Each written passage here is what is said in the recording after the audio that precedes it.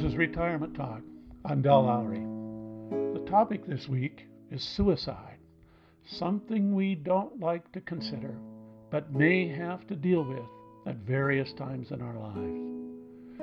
My aunt was in her early 70s when she climbed into the chest freezer and pulled the door shut. They found her 2 days later. No one thought of looking in the freezer. Family, friends, and law officers had searched the farm and scoured the area with no success. She'd deceived everyone. No one suspected suicide. This was a few decades ago. People weren't as attuned to depression as we are today. In retrospect, one might guess that she could have been severely depressed. A Midwestern farm wife living out on a farm, children all gone and grown, little social contact. Her husband was morose and withdrawn. She was running on empty. In a discussion with friends, this topic popped up a few days ago. My friend asked if we knew what group of people in the U.S. commit the most suicides. The correct answer? White males over 80. Why do people think that it is a negative thing? Responded one friend, a white male over 80. He went on to say that it only makes sense that many people, when they get that old and perhaps have severe health problems, take their own life. There was no argument. However, no one had guessed that age group. My guess had been the 18 to 23-year-olds. Now that I think about it, that seems like a pretty poor guess. The correct answer was my second guess. Death with dignity signs became popular in our state a few years ago. There was a movement to make it legal to take one's own life with medical assistance if one chose. Of course, there were specific safeguards attached to the initiative. The voters approved.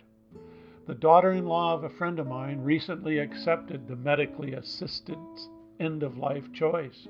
After battling a debilitating cancer for many years, her condition became unbearable.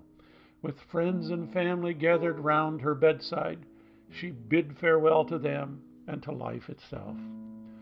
Suicide's a tough topic. We don't like to accept death, let alone rush it. The idea of taking one's own life is so very complicated. It's especially difficult for those close and yet left behind. I can't imagine what it must be like. I had a friend in college who eventually became a pretty famous writer in America, whose son committed suicide when just a teen. My friend went into deep depression for 2 full years. No one ever saw him. The unbearable pain is understandable. A teacher with whom I taught in Alaska walked off into a snowstorm one day. She taught poetry. She read books. She was polite, kind, and unmarried. She was a romantic. One summer we saw her walking down a narrow country road in Wales. We were riding a bus in the other direction to descend into a deep slate mine. We'd been biking in Ireland and Wales. She had told me she would also be in Wales that summer, visiting famous Welsh writers' homes. Little chance our path would cross, but, she said. Her romantic nature spoke. Then there was the picture. Then there she was, strolling serenely along a country road in that mountainous region. Soon thereafter, she developed some sort of arthritic condition. One fall day, she came to school in a wheelchair. I went to her room and she came out into the hall to tell me about it and weep just a bit. A few days later, she failed to come to work. Understandable. Then a few more days passed, and the police were called to check her condo. Everything was in its place. The condo was immaculate. The bills were all paid. The utilities had been stopped. There was no note. There was no car in the garage and no sign of violence. A search began. They found her up at Hatcher Pass, about 60 miles north of Anchorage. She'd driven up into this gorgeous, rugged, remote area of mountains and tundra. She had intentionally driven off the road into a falling snow. Leaving her coat in the car, she got out and walked off across the tundra into an early winter storm. She left a trail of clothing as she walked. I'm told that as one gets colder, a feeling of warmth envelops the body. They found her unclothed. She had evidently laid down in the snowy silence and died. Her life ended as one could only imagine in a novel. Sad, but in a way fitting. Another friend in Alaska ended his life with information provided by the Hemlock Society. He developed a tumor on the brain that was inoperable at 81. Doctors gave him a very limited time to live. He called all of his children and they came to Alaska for a final goodbye. They all gathered for a few days and talked. He explained his condition and his decision to end his own life. He visited the hardware store and obtained a piece of plastic, duct tape, and a bottle of, I think, nitrous oxide, and a short hose.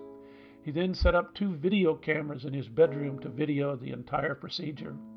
He did this to protect his children and wife from the law. He wanted to record of the fact that he was doing this on his own.